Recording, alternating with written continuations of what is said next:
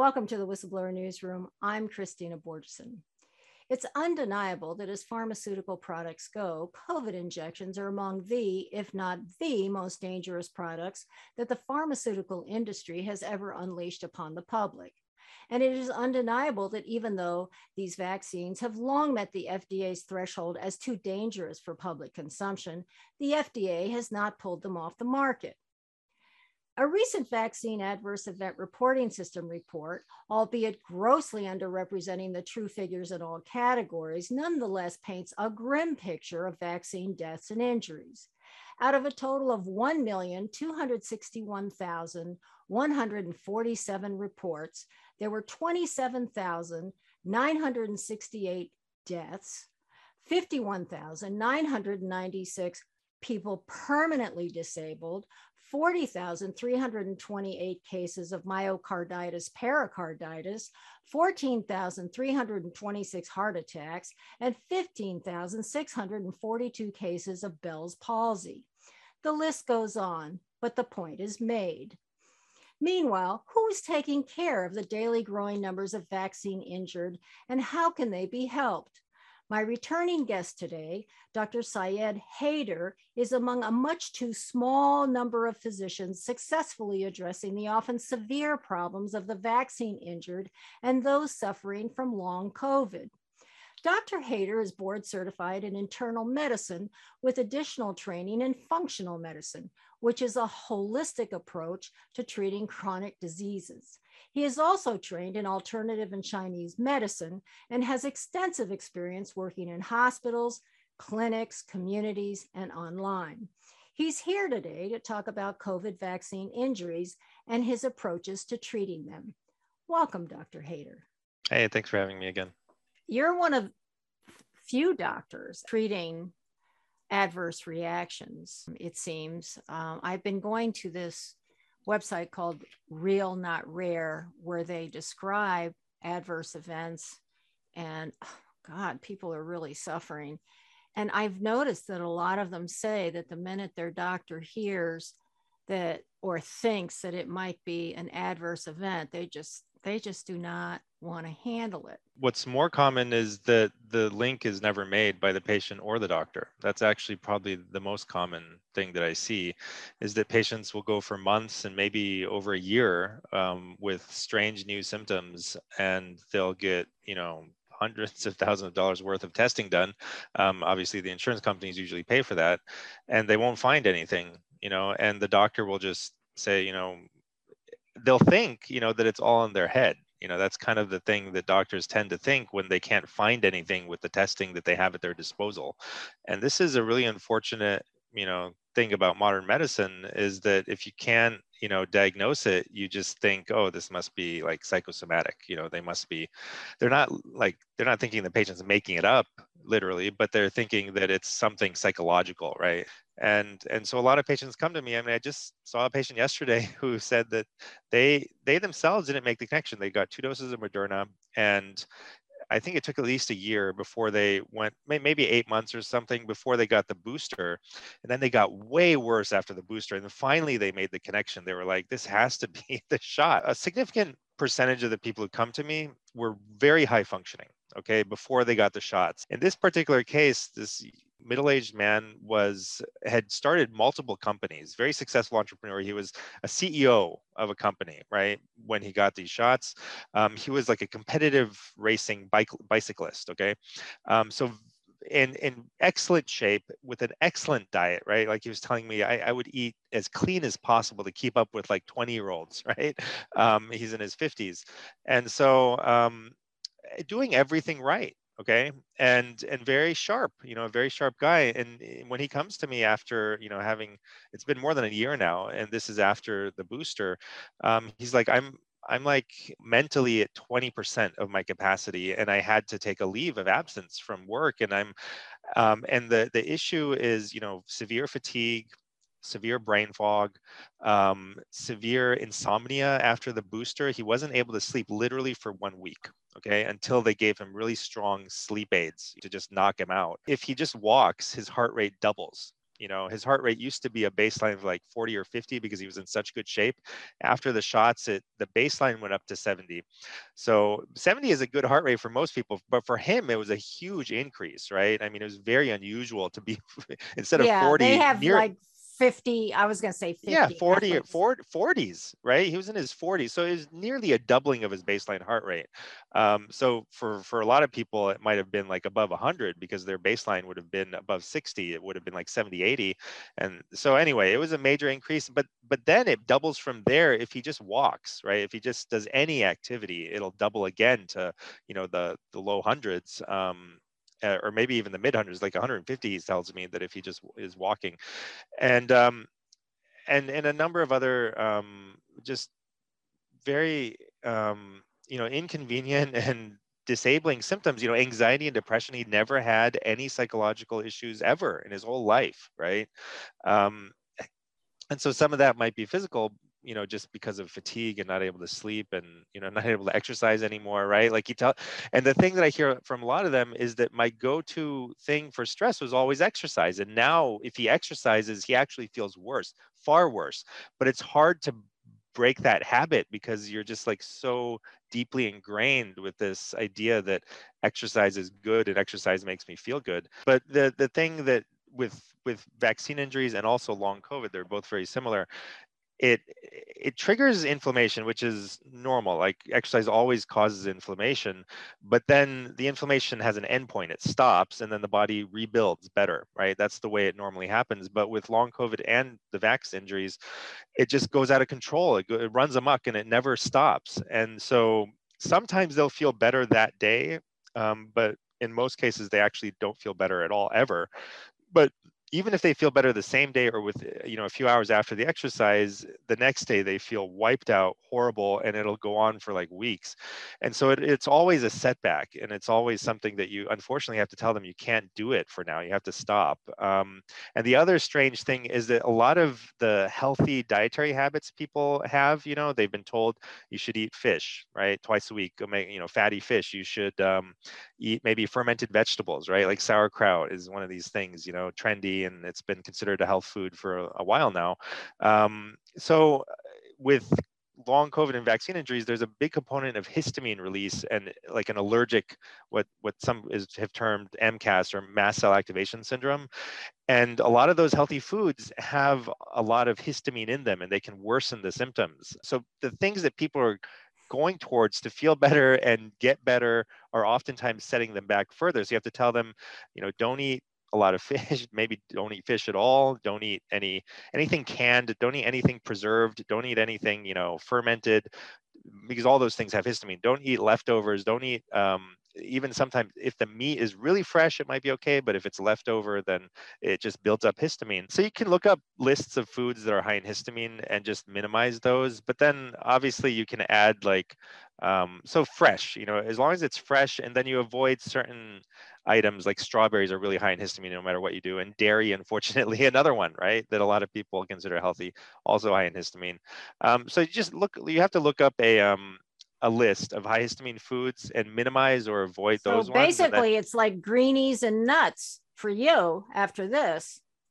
even some nuts, unfortunately. So there are, it's not whole categories of all foods, but certain foods that you have to avoid. So yeah, so salads and, you know, fresh meat, you got to have it fresh, is fine. I don't have them all at the top of my head. I don't remember if eggs are one of them. I think they're not. So you eat the things that you can, and try to avoid as much as you can the things that might worsen it. But at the same time, you can add antihistamines, right? So they'll help minimize the histamine reaction. So you give them this advice, you know, you gotta take it easy on the exercise and try not to get your heart rate up, because that seems to be the one factor that seems to trigger the worsening is cardio, where the heart rate goes up. Um, and so, you know, this guy who came to me, to get back to him, like I said, he was basically utterly debilitated. And also another thing that I commonly hear is this, if they try to do any focused work, especially on a computer, it makes them worse. So he was telling me that I'm trying to do a little bit of consulting work, but like the symptoms just flare up, you know, if I overdo it, and it doesn't take much to overdo it, right? So people are stuck, a lot of them are stuck between a rock and a hard place, right? I mean, it's like a lot of their work was a big part of their life, obviously, right? And it was very fulfilling as well. It's just like the exercise and the healthy diet. It was a deep part of who they are, and part of how they dealt with things. And sometimes they can't do that either. So you get a lot taken away from you. And I think one of the messages I want to give people is that it's not this problem, with COVID or general, and with and I guess maybe even with vaccine injuries, people think, oh, it's only going to affect people who are really sickly to begin with, or very elderly, or immunocompromised or something, and that's not the case. It's not even the case with COVID, and it's certainly not the case with the injections. It can hit anyone. I've seen it hit children even, right, when they get injected. And I mean, there's death reports in children and everything, including long COVID. I've seen also some terrible vaccine injuries at a 13-year-old and a 16-year-old, and they both were unable to go to school, right? Because they couldn't, same thing, severe fatigue, brain fog. Those are the kind of the top two symptoms that you hear reported. Some people have severe ringing in the ears or tinnitus. And, one person came to me probably now 6 or 7 months ago, towards the beginning, when people first started realizing that it was the vaccine causing their injuries, and they started coming for help. And he had severe tinnitus to the point where he couldn't think. He had trouble going to work because it was so loud. And he had trouble sleeping because it was so loud, right? Like a roaring in the ears. I mean, he just could not fall asleep. It was so, um, you know, so difficult to deal with. And so he had heard a story of, and this was somebody who was semi-famous, who had started an entrepreneur who was the head of a company, who killed themselves with the same symptoms after the shot. Oh. So he was getting really worried. He was like, am I going to go crazy, if this continues? Am I going to is it going to drive me mad? And maybe I'll get to that point, where I can't handle it. And so he was quite worried. He was not only distressed by the symptom, but also after hearing that story. And with him, to get to a little bit of treatment, I mean, after just a few days of starting ivermectin alone, was 80% better.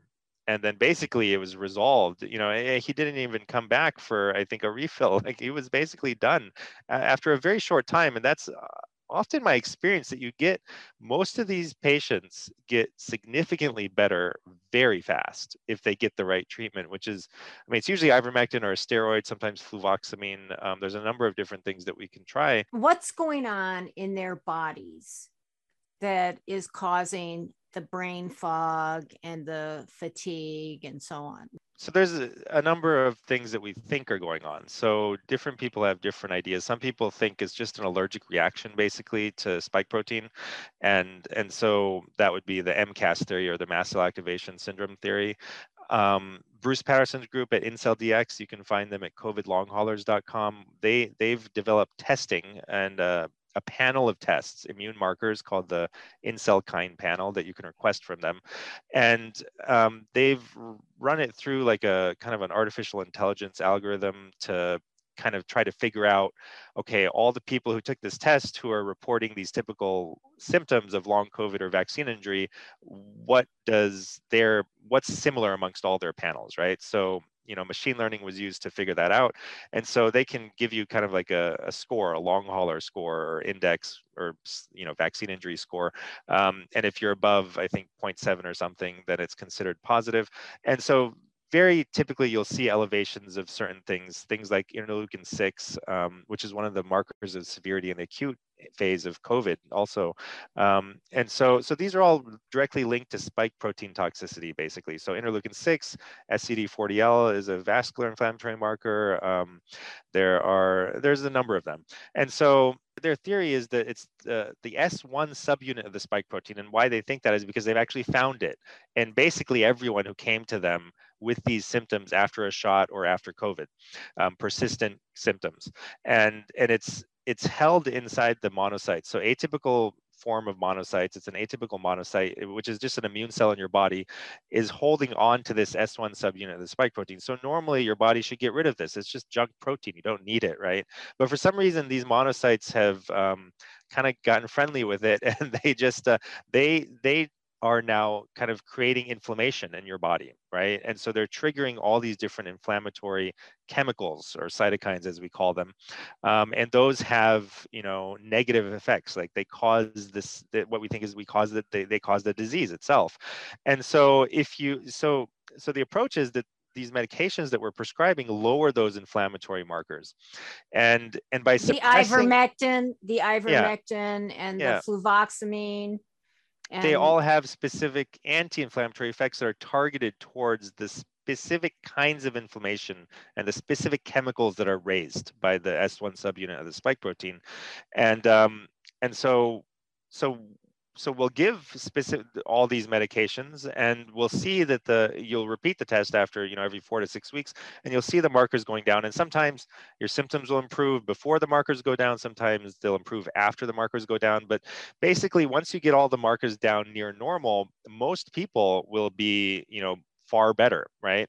And then once the symptoms are essentially gone, if you recheck them for that S1 subunit of the spike protein, it'll generally be gone. It won't be there anymore. So it seems, you know, quite convincing that that's the cause. There is a subset of people, a small subset, maybe 5 to 10%, maybe 15%, who have trouble clearing symptoms with this approach. Okay, and so another theory is that that subset, or maybe all patients, I don't know, have a chronic ongoing COVID infection that we're not detecting. So it's hidden somewhere in the body. And there's a cat model of this, basically. So in cats, there's something called feline enteric coronavirus. So what that means is that they develop a chronic corona, and it's not specifically COVID-19, but another coronavirus. When they get infected with that coronavirus, it stays in their gut, so it develops into a chronic infection in their gut and causes a chronic disease.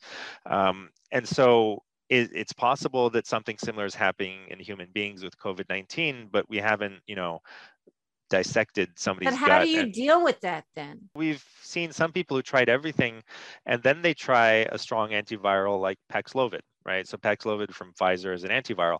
Ivermectin is also an antiviral, so that But might be why. Paxlovid, doesn't it only work like while you're taking it? It doesn't resolve the situation. Well, That's what I've heard. I don't know. Paxlovid, there seems to be this rebound issue with Paxlovid where people get worse afterwards. I mean, we're not quite sure what that is about, but um, so if you have a chronic infection, right? Like Paxlovid has ritonavir, which is an HIV drug. It's used for HIV as well.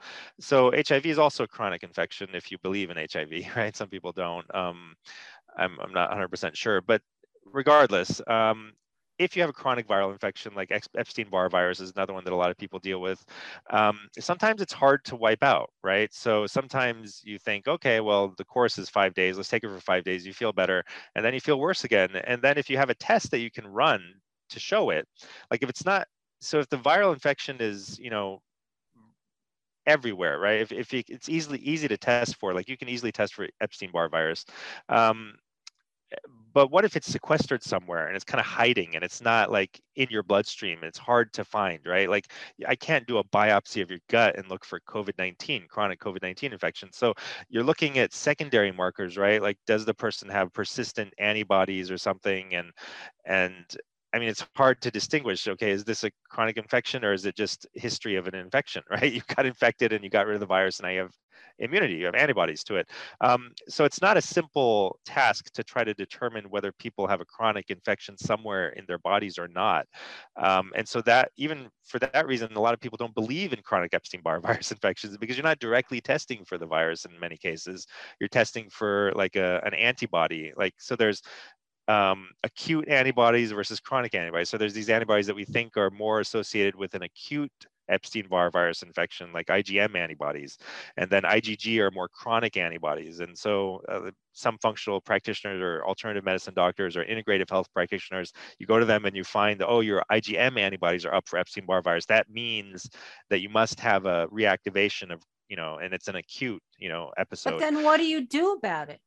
It's a matter of taking antivirals, but for an extended period, right? You just have to extend the period of antiviral use. And for some people, it doesn't take much. But so like I was getting at earlier, people have tried Paxlovid and gotten better from long COVID when nothing else worked. And so that And the only way I can imagine Paxlovid working is if you had an active infection, because that's all it does. It's just an antiviral. It's a protease inhibitor that prevents the virus from multiplying by inhibiting an enzyme that it needs to multiply. Or it's a placebo effect, right? I mean, that's the only other thing. There's two possibilities, which is why you need to study it, right?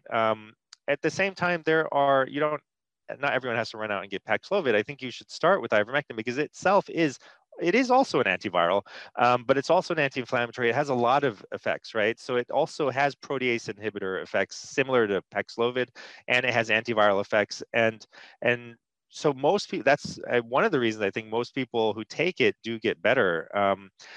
But you're always going to have outliers, right? And you might have to try something different. So, a lot of the people who go to Incel DX, they end up taking Maraviroc because they've tried everything else and it didn't get them back to 100%. And Maraviroc is also an HIV drug. It works in a different way. It inhibits the CCR5 receptor, which is also kind of an inflammatory marker. So it lowers that, and it helps reset the monocytes to normal and helps them get rid of the spike protein. But it has higher risk of side effects. So my approach with all these patients has always been, let's try the easiest, simplest, safest thing first that a lot of people seem to get better with, which is ivermectin and, vitamins and things, and, quercetin and zinc and, all that stuff. And one thing I've added that people haven't been using in terms of the vitamins, so everyone knows about vitamin C, D, zinc, and quercetin. But what I discovered, so I actually made my own, and because I wanted to have the best quality for myself and my patients. And what I discovered when I was designing it was that quercetin isn't very well absorbed. It's very, very poorly absorbed, actually. And so in order to improve absorption, I added bromelain.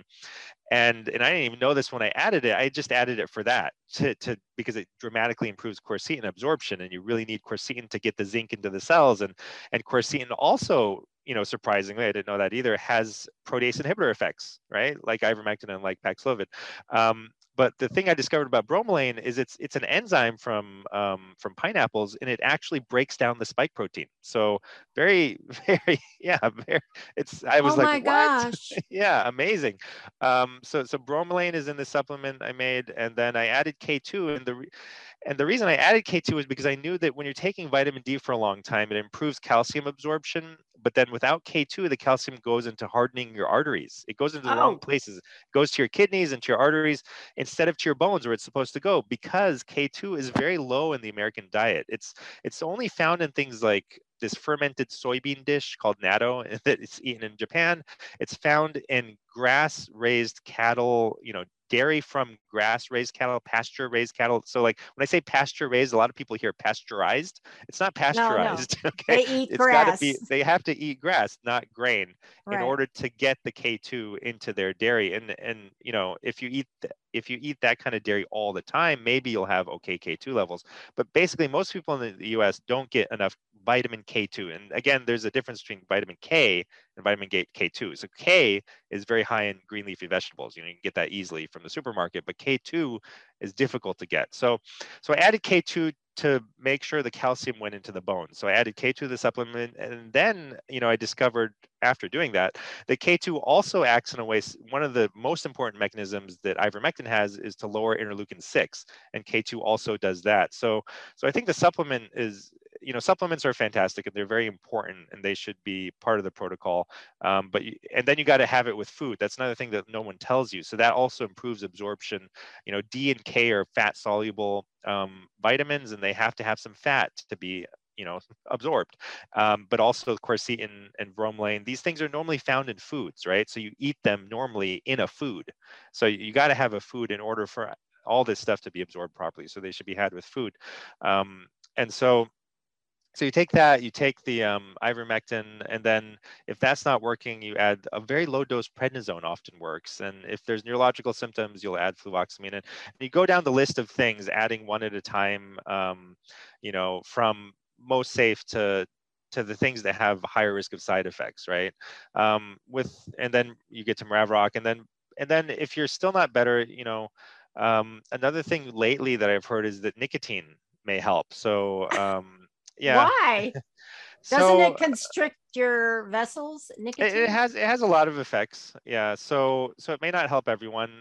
So the nicotinic acid so one thing that this has been spoken about recently by Dr. Brian Ardis, who was warning people about remdesivir for a long time, and I think correctly.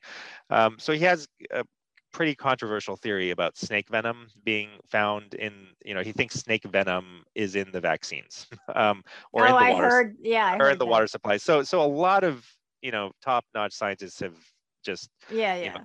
killed this theory and been like, this is ridiculous. And a lot of the things he said were flat out wrong.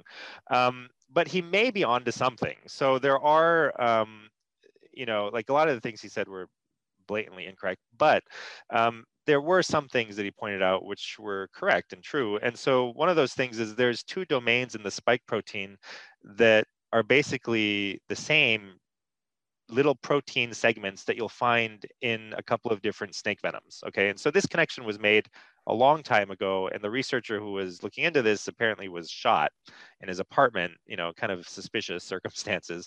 But anyway, I mean, people know this, and there's these two little segments, and those two little segments can activate nicotinic acid receptors in the body and the brain. The same thing that's activated by nicotine, and also N-acetylcysteine, NAC, can also help with this. So that's one reason some people might find benefit with But then NAC. what does that do exactly? Is it for the brain fog? What's it for? So it's for everything, actually. Oh, So really? artists, Dr. Artist told me, so once I made this connection that maybe nicotine, maybe stimulating those receptors will help knock off the spike protein. If the spike protein is stuck on those receptors and it's like, interacting with them in some harmful way, maybe if we stick nicotine on them and get rid of, dislodge the spike protein, then maybe that allows the spike protein to be removed.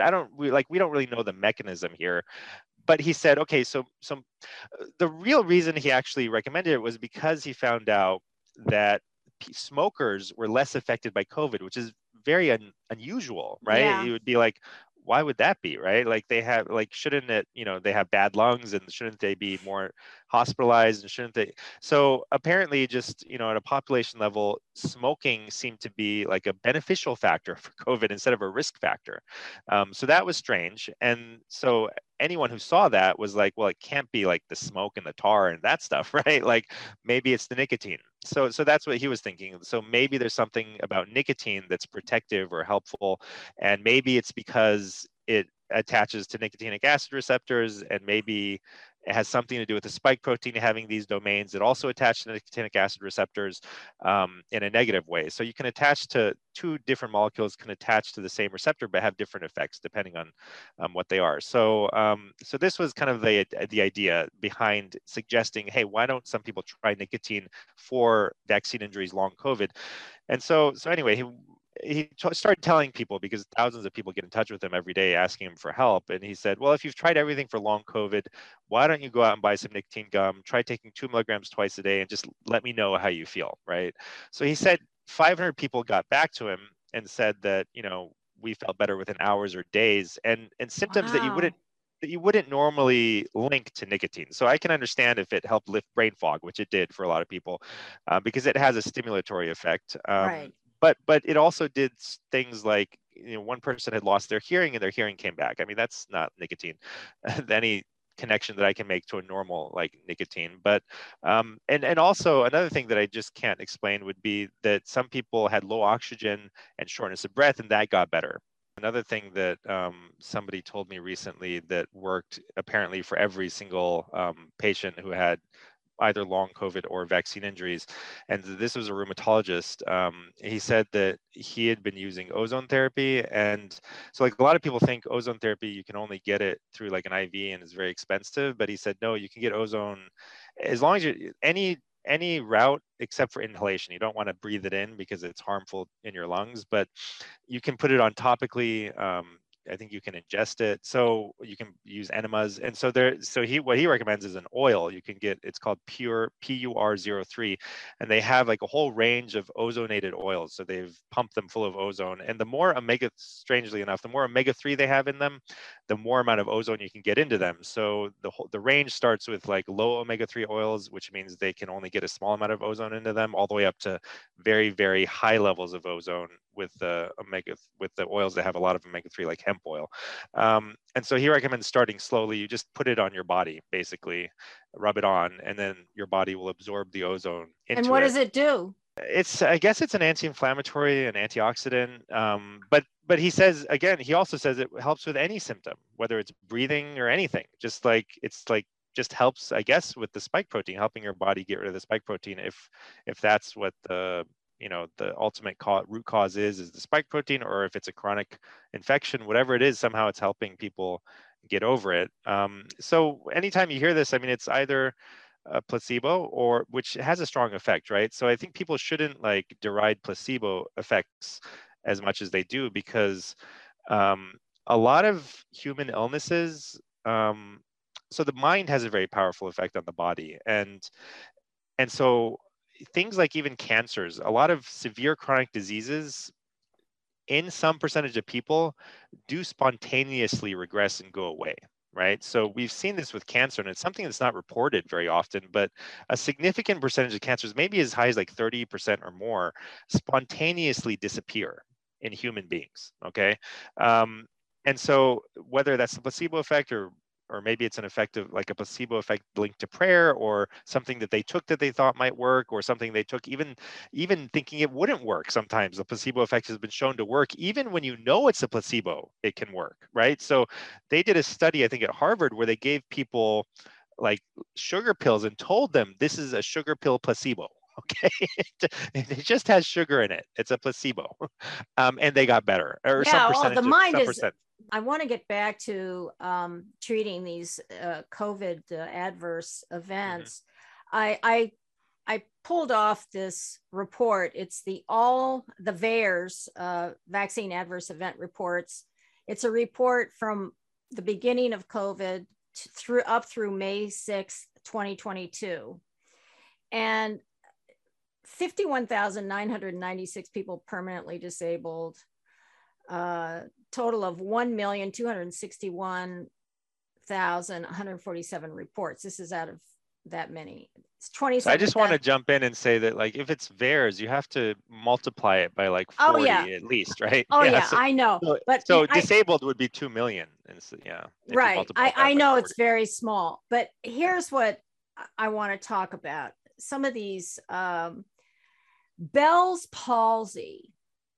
How do you deal with that? Explain what that is and how you deal with it. So that's a paralyzed facial nerve. So cranial nerve 7, it comes through your ear actually and comes out to your face, and it kind of spreads out in your face like this. And that nerve is what messages from your brain along that nerve are what help your face move. And so Bell's palsy has been found in people, and oftentimes it's unexplained. Like you'll just randomly find somebody with like one side of their face drooping, and you're not sure what happened and why. But it's also linked to viral infections, like herpes zoster or shingles can sometimes cause it. So it's an inflammatory response. I mean, I'm talking about Bell's palsy caused by COVID. Yeah. In terms of injections causing it, it's an inflammation. Like I said, probably most, if not all, people who have a problem after the injection, they are having inflammation triggered by the spike protein. And for some people, for some reason, it targets certain areas and not others. And the way I think of that is that everyone is kind of stronger in some areas and weaker in other areas, in their constitution and their genetic makeup and their physiology, for whatever reason. The same insult might affect two people differently, right? So it's not like it's not like a different problem.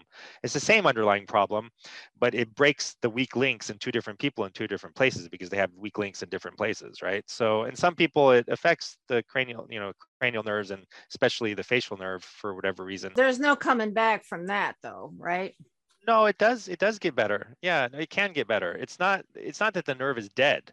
So usually, any kind of Bell's palsy can get better, unless the nerve is literally dead. Like if you sever the nerve, you would have to reattach it. If the nerve got so compressed, for example, if it was inflamed, or if there was something compressing it to the point, maybe if the blood supply was cut off, the nerve could die, right? So if there's a blood clot in this blood supply going to that nerve, that would be one reason why it may not be able to come back, because you may not have time to develop, a workaround. Like, so, blood vessels can start building and going around the blockage, but it takes time to build those, right? Collateral blood vessels. So it's not that every case can get better, but most cases will get better and can get better. At this real not rare, I went and pulled off some of the stories of these people.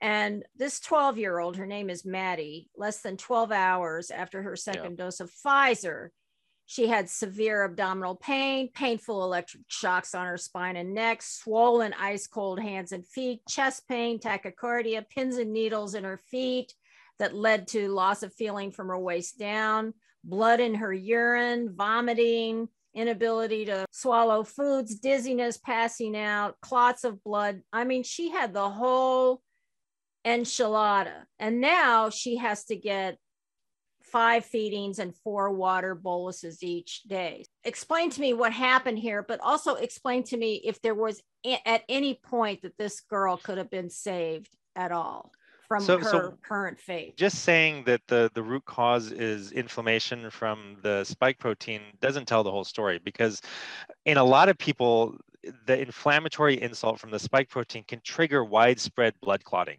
Right. And so that may be what happened in her. She may have lost the use of certain things because, like I was saying before with the facial nerve, you have a blood clot that's going to the supply of a major nerve, right?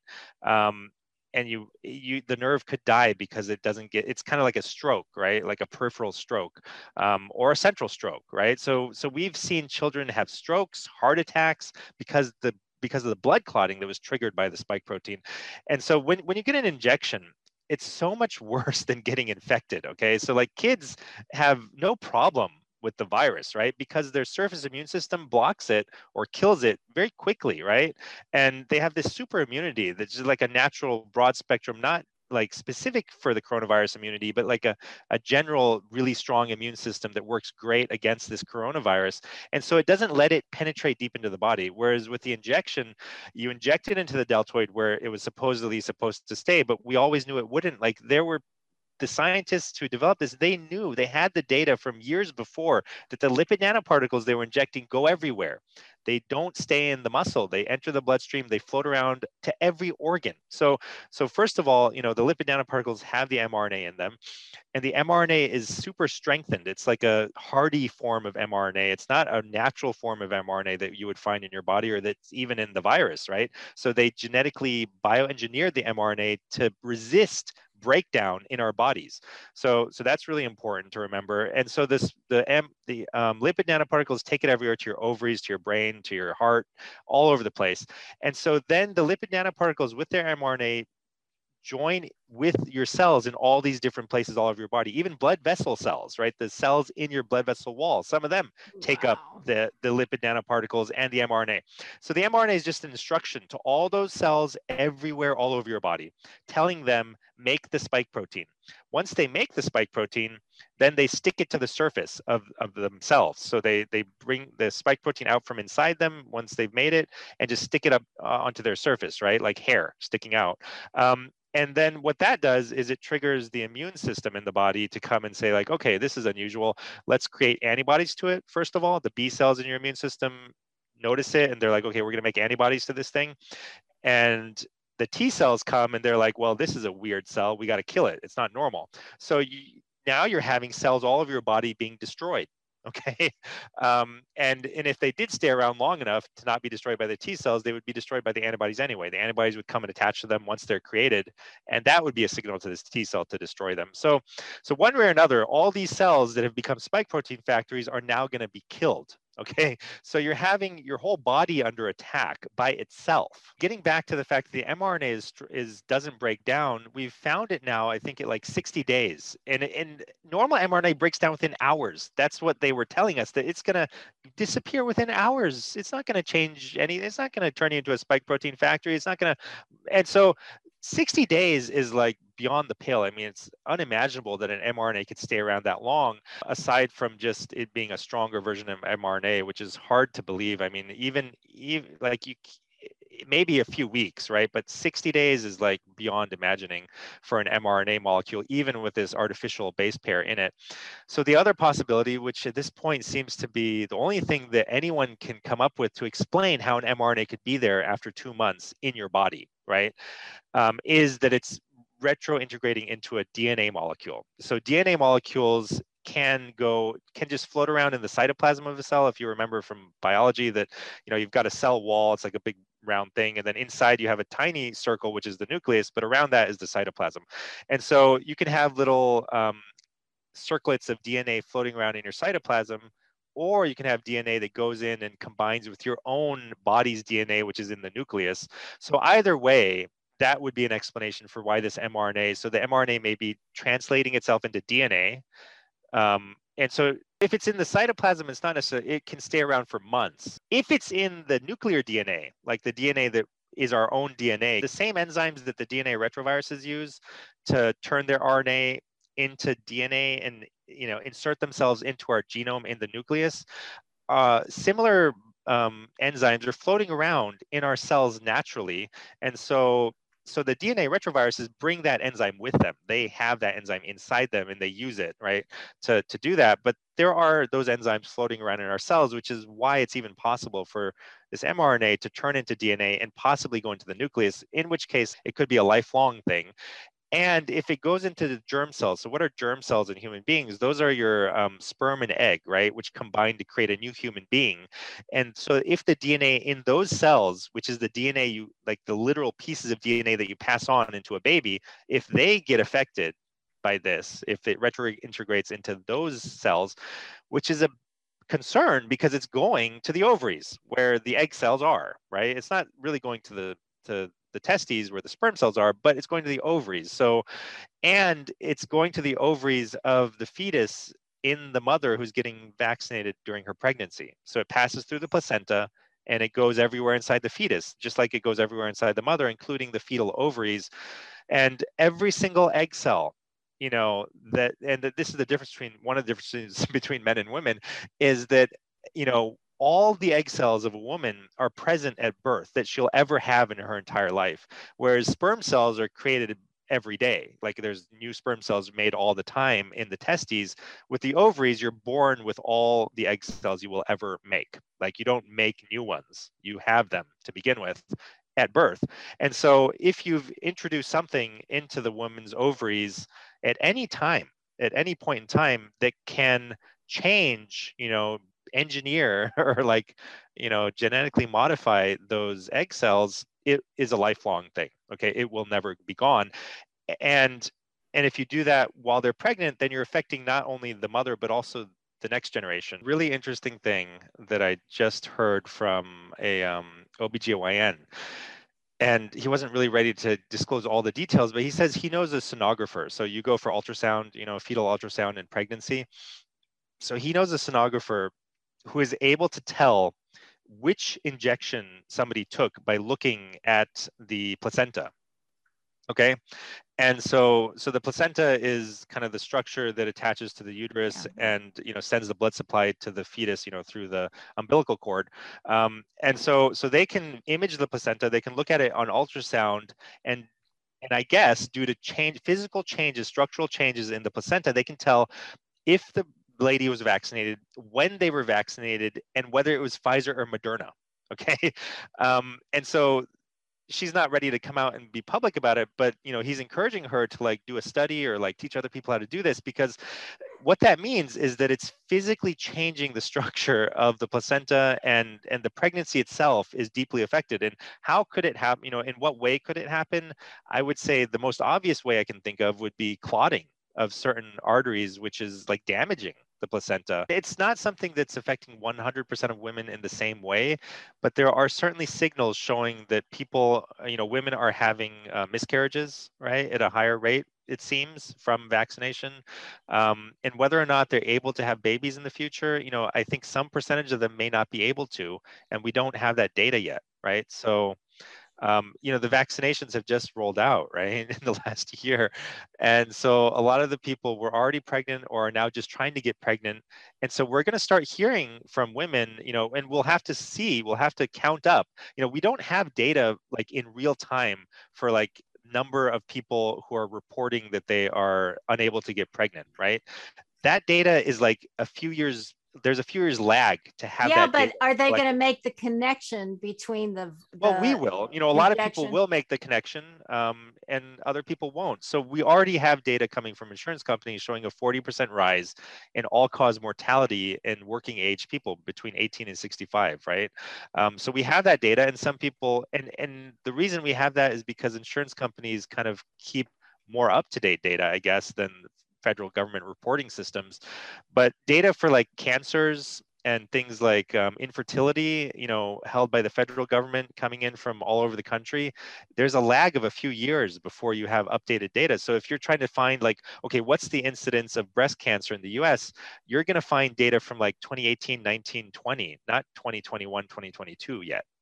Okay, so we don't know. We don't know how So bad it is yet. if you are a woman who took the vaccine, got pregnant, had a miscarriage, okay, and then can't get pregnant again, is there any test that you can do to find out if indeed you have spike proteins or whatever it is in your ovaries that is impeding your ability to conceive Yeah, so again? you can the only place I know of that does this is covidlonghaulers.com, and I'm not affiliated with them. I don't get like a kickback from them or anything, but they're just the only company that does this, right? I can't send you anywhere else. So they test for the S1 subunit of the spike protein, and they'll tell you, do different forms of monocytes in your body, do they have this spike protein in them or this part of the spike protein in them still? And they'll also test for the inflammation that comes from it. So unfortunately, this is just one of the ways that the injections affect people. The lipid nanoparticles also themselves have an inflammatory effect, right? And they are also everywhere that the spike protein is being produced. They've also ended up in those places. And we don't know, like, how long does it take to clear out lipid nanoparticles from your body? Do they ever clear out? Like, we don't really have good answers for that. Um, but those lipid nanoparticles are inflammatory, and they've been known to be inflammatory for a long time. So you could And go to the doctor after this and he'll do all kinds of blood tests and so on and so forth, and everything will be just peachy. You have to go for this specific test. Is that what you're saying? there's only one test I know of. Yeah, you go to covidlonghaulers.com, ask them to run the spike protein test on you and the inflammatory panel if you want to know if there's the typical inflammation. But there's no test for lipid nanoparticles, right? There's no one that can test you to see whether your body still has them and where they are. So no one's going to be able to test specific organs like ovaries for you. A lot of these things are just going to be unknowns. And looking back at the last 30 years of incredible rises in the rates of every chronic disease, right? Autism, right? Yeah. So like all of this stuff has been covered up. Like what's driving all the chronic disease? There's only a certain number of things that it can be, okay? It can only be environmental, right? Because we have the same genes essentially as our ancestors did who had less chronic disease. So it's chemicals in our environment, right? And changes in lifestyle and chronic stress and all that stuff. Those are the only possibilities, our lifestyle, Well, I mean, things. some people like Robert Kennedy, he's saying vaccines Yeah, because vaccines, things that we're introducing. when you have your own natural immune system and you're constantly jacking it up or whatever, you're changing it, and you must be Right. affecting its My, ability to handle I think toxins my, and so my on. my point is that it's going to be either it's going to be they throw up their hands like, well, we can't explain it, like there's been a rise in infertility and a rise in this and a rise in that, or it's going to be blamed on COVID as it's just going to be like, oh, well, that's COVID, that's long COVID, that's COVID, has nothing to do with vaccines, or it's just inexplicable, right? Like the rise in autism. We can't figure out what's causing it, right? Instead of approaching it scientifically and saying, okay, well, what's changed? It's got to be one of those things that's changed, whether it's vaccines or chemicals or, our food or whatever, GMOs or, cell phones or something has to Yeah, but explain it, that right? kind of testing is not it's not acceptable to do, apparently. Yeah, it's unacceptable to ask certain questions now in science and in medicine, and if you do ask them and get the wrong results, it's unacceptable to have them published. Those studies won't be accepted. Sometimes a study will get through because the results are like in the conclusion reported differently than what they actually are in the study, and sometimes it'll pass through. But if they figure it out, they'll yank it later. And so science has been muzzled now at this point, and scientific inquiry no longer exists. Free scientific inquiry. All you have is focused scientific inquiry, which will, strengthen the prevailing narrative. Let's go back to this kid, Maddie, who's now, she had all those symptoms and she's now on a feeding tube. Is there anything that can be done for her? I've actually been trying to reach out to her through different routes, people who know her and her mother, and offering, to just, actually, I don't even want to charge them. I just want to try helping her. And I actually offered to pay for the treatments that I recommended. Wow. Like, Oh, really? I will buy the medicine for you. I will pay for everything that I recommend that you do and not charge you, just to see what happens. And so maybe she's already tried a lot of these things with somebody else. I know that I think she was connected with Sabine Hazan, who's also treating COVID patients and trying to fix their gut as well, because she's very focused on gut health. And so it may be possible for her to recover fully. And unfortunately, it may not be possible if she had, micro strokes or strokes in different parts of her body that killed, things, short of like some breakthrough in stem cell, research where we can actually start regrowing dead nerves. Some people who have, a severe enough reaction may not be able to get better. So I can't guarantee that everyone with long COVID or with vaccine injuries will recover, because you can see that some people die, right? There's no coming back from that. And so there's a spectrum from mild to death. Well, and what is it that you wanted to do for her? I mean, it's the same approach for everyone, right? It's Ivermectin and in-cell DX testing, and steroids and fluvoxamine and Maraviroc maybe, and maybe Paxlovid or some other protease inhibitor. You just go down the line of all those things. She's had this problem for like a long time now, over a year.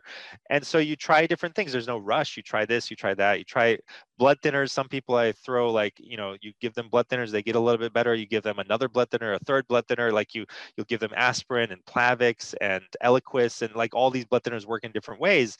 And some people will be like, the only thing that's helping me is all those three together, right? And I don't know, it's microclotting, continuous, persistent microclotting that continues to happen. Maybe you're preventing that, you're holding that back. But at the end of the day, you want to kind of, the basic approach is to is to stop the inflammation so that the immune system can normalize itself, like reset, and then the immune system can do its job of getting rid of the spike protein. Okay, that's what a normal immune system would do. The only reason it's not doing that is because it's an abnormal immune system, and that abnormality is triggered by the spike protein itself. So it's this vicious cycle. Spike protein causes an abnormal immune system. Abnormal immune system prevents spike protein from being gotten rid of. Spike protein causes abnormal immune system. Abnormal immune system prevents spike protein from being gotten rid of. So it's a vicious cycle.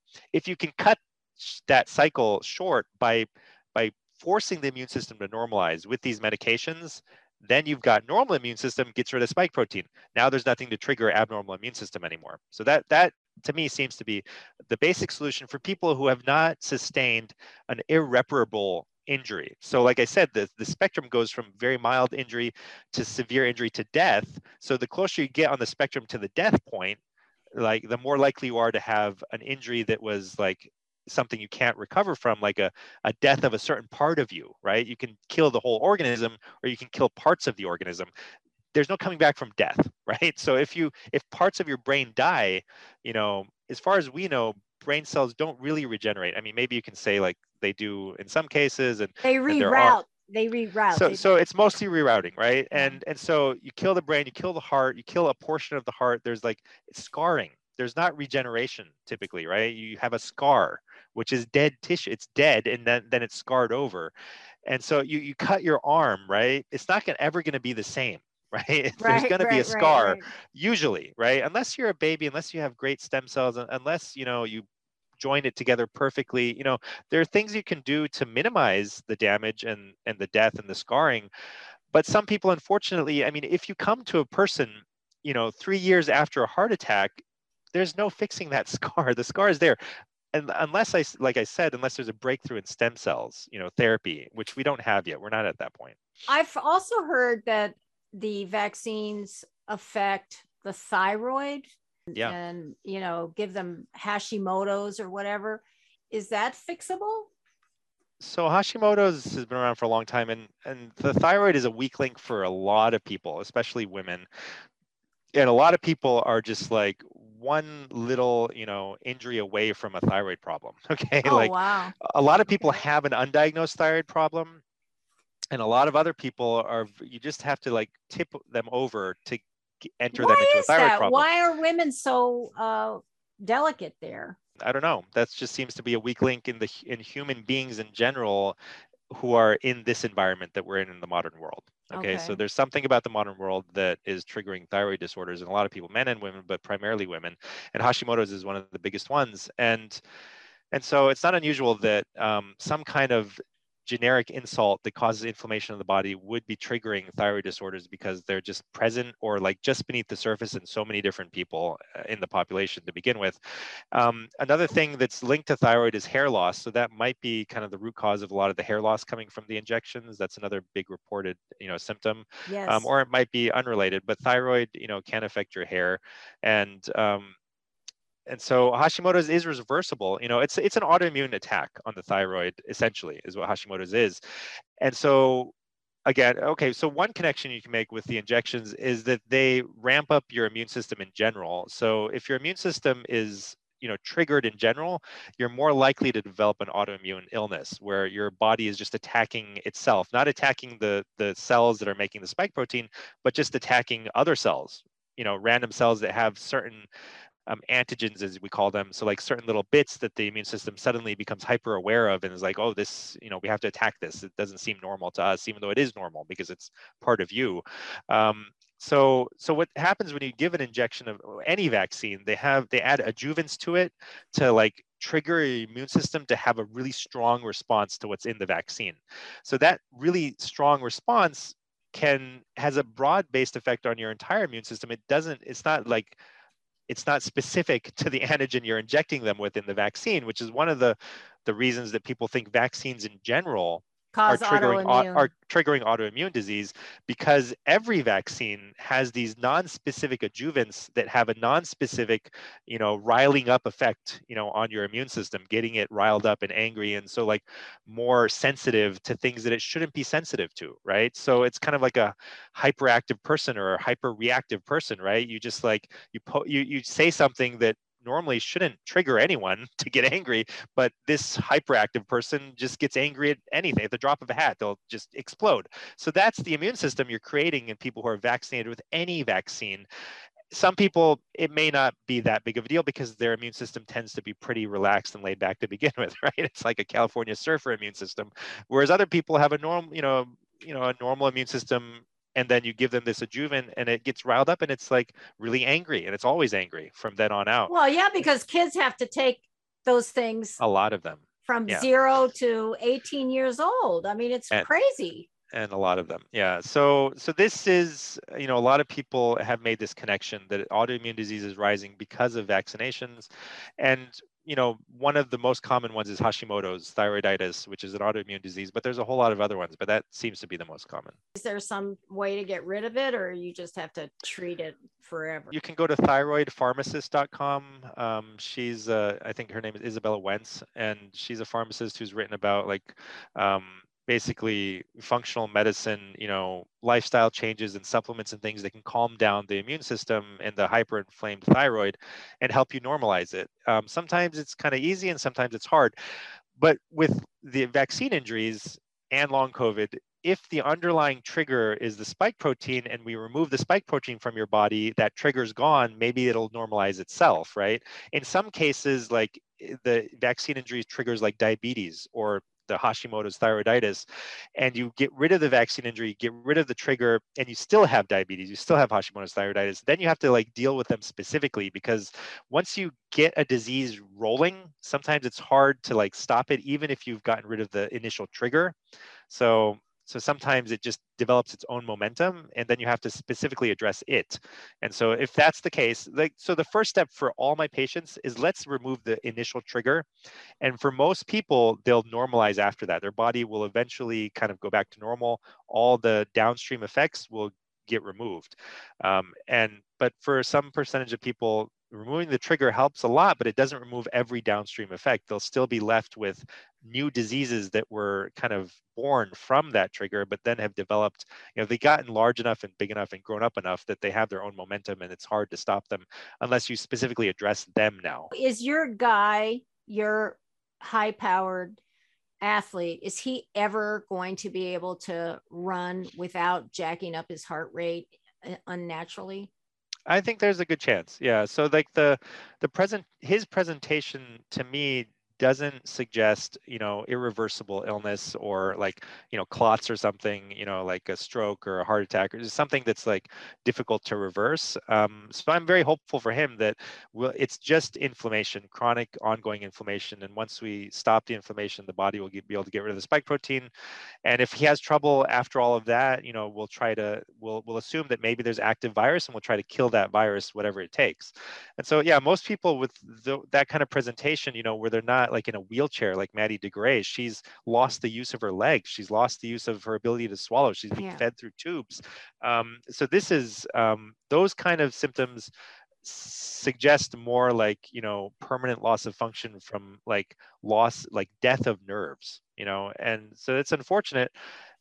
I wouldn't write her off either, though, because it is still possible that it's not permanent loss of function due to death of nerves.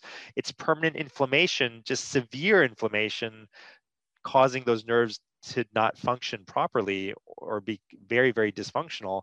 And maybe if you removed it and this, the swelling went away and the inflammation went away, maybe they would be able to normalize again. Or at least, I think regardless of whether there is some aspect of irreversibility or, permanent damage, there are a lot of other aspects that can be reversed, right? So I don't think I don't think everything that's affecting her is irreversible, but no one can guarantee that everything is reversible either. What about myocarditis? I mean, what's the best that a myocarditis victim can hope for? Because that's a big one. Yeah, myocarditis can kill heart cells, unfortunately. So you may be left with some decrease in your functional capacity in your heart's, in the amount of heart muscle that there is. And this is, the stronger you are to begin with, the more, insult you can take and the more damage you can take without being left in a diseased state. So the idea here is that everyone has some like organ reserve capacity in their bodies. So the healthier you are, the greater your organ reserve. So, if you're very healthy, you can remove half your liver or 90% of your liver and still function normally. And so you don't enter a disease state by having 10% liver left, and almost everyone can remove an entire kidney. So 50% of your kidney capacity can be removed and you still function normally, right? So you can lose a lot of, some people can lose some heart capacity and still function normally, and they can push themselves really, really hard and not feel any problems. Whereas other people will lose, if you have a diseased kidney system to begin with, you can't really lose a kidney without being severely affected because you already have chronic kidney disease. So everyone is somewhere on the spectrum, from like, super healthy to like, headed towards disease. In this world that we live in, where unexpected things can affect you and spread through the environment to you, you need to try to be as healthy and strong as possible to begin with, so that if you get struck down by something, you won't be, as affected as somebody else who is starting from a much lower baseline and has much less reserve. So you don't want to do things like smoking. You want to get rid of being, if you're overweight, get rid of that. Like being overweight, one of the reasons it's such a big problem is that your lungs can't fully expand, right? Because they go down and they hit your belly, right? So you can't take a full breath. And so your lungs are never fully expanding. So that's one of the reasons that people who are overweight do much worse with like pneumonia and just any kind of illness, right? Like your heart starts beating faster when you're sick. And if you're overweight, there's just like, it's already beating harder and faster to send blood to all the bigger body that you already have. And so you need to start off like carrying less of a load to begin with, so that if a load is added to you, you can sustain it. What about weak muscles, or what's it called? Polymyositis? Polymyositis, yeah. Yeah. What about that? That seems to be kind of a common. Yeah, generalized weakness is very, very common with vaccine injuries. Is that fixable? Yeah. So in general, that's just an inflammatory thing. So it's muscular inflammation everywhere, and it's probably affecting the nerves and the muscles, some combination of both, but it doesn't seem to be irreversible, no. You would use the same treatment, the ivermectin, et cetera. The only times you choose specific treatments are like sometimes somebody comes to you and they're like, I have a lot of neurological symptoms and I just want to like try something specific right away. I don't want to try ivermectin and then steroids and then fluvoxamine. So fluvoxamine enters the central nervous system, whereas ivermectin does not. But I would say like even people who have central nervous, like brain oriented symptoms that seem to be stemming from the brain, a lot of times it's inflammation, peripheral inflammation entering the brain. And it's not like the thing is actually in the brain. Like the spike protein may not actually be in your brain. It may be, it may not be. With vaccine injuries, it's more likely to be than with COVID. It's very unlikely to be with long COVID. But if somebody comes and says, what might help the best with neurological symptoms, I would probably say fluvoxamine or Prozac. Those have more specific neurological targets. And if somebody comes with an InCell DX test from covidlonghaulers.com and you see certain specific inflammatory markers elevated, you might say like, yeah, Maraviroc will help decrease CCR5 and ivermectin will help decrease interleukin 6 and aspirin or Plavix will help you decrease this SED40L. And so then you can kind of target the therapy in certain directions. Well, that test sounds like it's important for people who've had adverse reactions. At this point, honestly, everyone in America should have this test. Okay, I mean, the company wouldn't be able to support that, but even people who think that they're totally fine after a vaccine should have that test because you can have chronic inflammation setting you up for chronic disease in the future without knowing it, right? So you can have high blood pressure right now that causes a heart attack 20 years in the future, but you feel totally normal right now, right? So the same with the vaccine. You could have this chronic inflammation in your body from the injection that is going to turn into cancer in 3 years or turn into a heart attack in 5 years or turn into, dementia in 10 or 20 years, right? If you deal with it now, if you fix it, even though you can't feel anything right now, if you test it and find out that there is that inflammation, you take the meds, you get rid of the inflammation, you check for the spike protein, you get rid of the spike protein. If you do all of that, you may, prevent yourself from in the future having those diseases. Along with everything we've discussed, is there any kind of a detox regimen that you would recommend? Yeah, so there's different levels of detox. And so the ultimate would be what I just said. You go all the way in. You put in all your chips and you're saying like, I'm all in on this. I'm gonna do supplements, all the supplements. I'm gonna, clean up my lifestyle. I'm gonna get healthy. I'm gonna get rid of, junk food. For a time, I'm gonna go low histamine, and then after that, I'm gonna avoid, junk food for the rest of my life. And I'm going to take these medications. I'm going to do the testing. I'm going to figure out if I have the inflammation. I'm going to take the meds to get rid of the inflammation. I'm going to get rid of the spike protein. And so, just a general healthy lifestyle, and then the focused interventions around, supplements and medications, and then the testing to kind of go back and just double check, are you done with it or not? And then any symptoms, right, that come up, you want to, address those. So that's basically all we have at our disposal is, lifestyle change, supplementation, and then medications. And one thing that I haven't mentioned yet that I've also heard is very helpful is one 30-minute therapy with a stem cell infusion. So I don't know all the details of this, but the doctor told me that he's seen tremendously beneficial results with 30-minute mesenchymal stem cell infusion. He's a rheumatologist who spoke to Steve Kirsch, and I'll be able to find his name. I'll ferret it out. Okay. All right. But so he's actually in a trial for this stem cell therapy. He's part of a trial, and it's actually they've completed their data, analysis, and they're about to publish apparently in the next few weeks. So we should have some indication whether that's actually helpful or whether it's just a placebo effect soon. But I've gotten in touch with some stem cell centers, and they have told me that their long COVID patients are improving. And so stem cells, they don't work for everything, right? And it depends on the kind of stem cell, and there's a lot of different, variables with stem cell therapy. But I think what they're doing is they're taking stem cells from your own body, and they are kind of concentrating them, and then they're reinfusing them into your bloodstream. That seems to be beneficial based on this, reporting from this physician. So the place to look into this would be your local stem cell clinic, or the nearest stem cell clinic you can find, and ask that, or whichever stem cell clinic you can find that's had experience with long haulers or COVID vaccine injured patients. I keep coming back to this. This is essentially the same disease, right? So people who are listening to this who have long COVID, and people who are listening to this who have vaccine injury, it's basically the same approach for both. I mean, it's kind of like different flavors of the same thing. I mean, they're very, very closely related. I so much appreciate the work that you're doing. And I think this program is going to help a lot of people who feel helpless right now. It's my pleasure. I just want to let people know, if they need help, go to covidlonghaulers.com, go to mygotodoc.com for like prescriptions and things. And then for supplement, that supplement that I mentioned earlier is mygotostack.com. And the nice thing at My Go To Doc, you can actually register for free and ask questions. If you just want to ask questions and get some information, you can get all that for free, and we'll respond to you and reply to you and answer all your questions.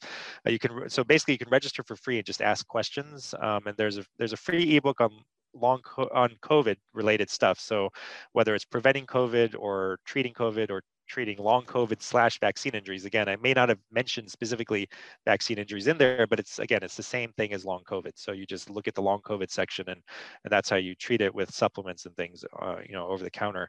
So those are some resources that people can look at. Thank you so much. You're welcome.